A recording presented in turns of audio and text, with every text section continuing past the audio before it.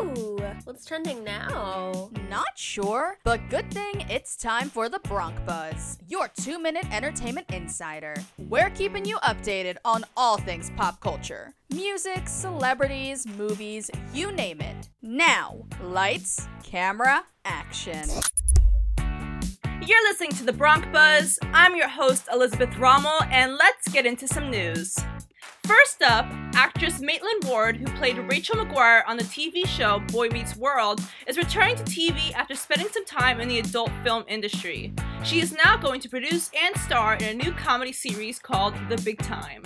Speaking of television, singer Ariana Grande announced this week that she'll be a judge on the singing competition The Voice. Fans started to wonder why Ariana would be a judge on The Voice at the height of her career, but after getting the news that she got a $25 million contract, making her the most paid judge on The Voice helped to clear up this confusion. Contestants are ecstatic to hear which contestants Ariana goes to and how she will be a judge on The Voice.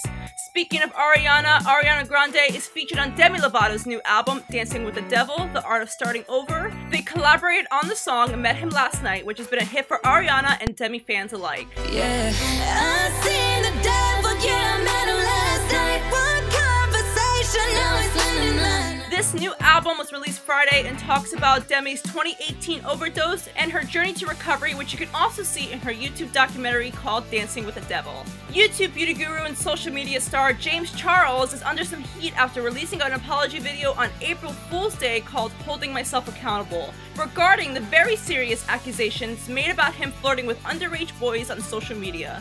This is not the first time the 21-year-old has had to explain himself about his dating life, as he released a video back in 2019 called No More Lies, talking about the same accusations.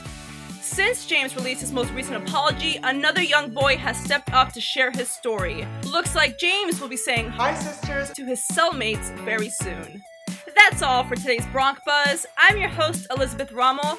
Tune in next time for your news and entertainment and celebrity gossip.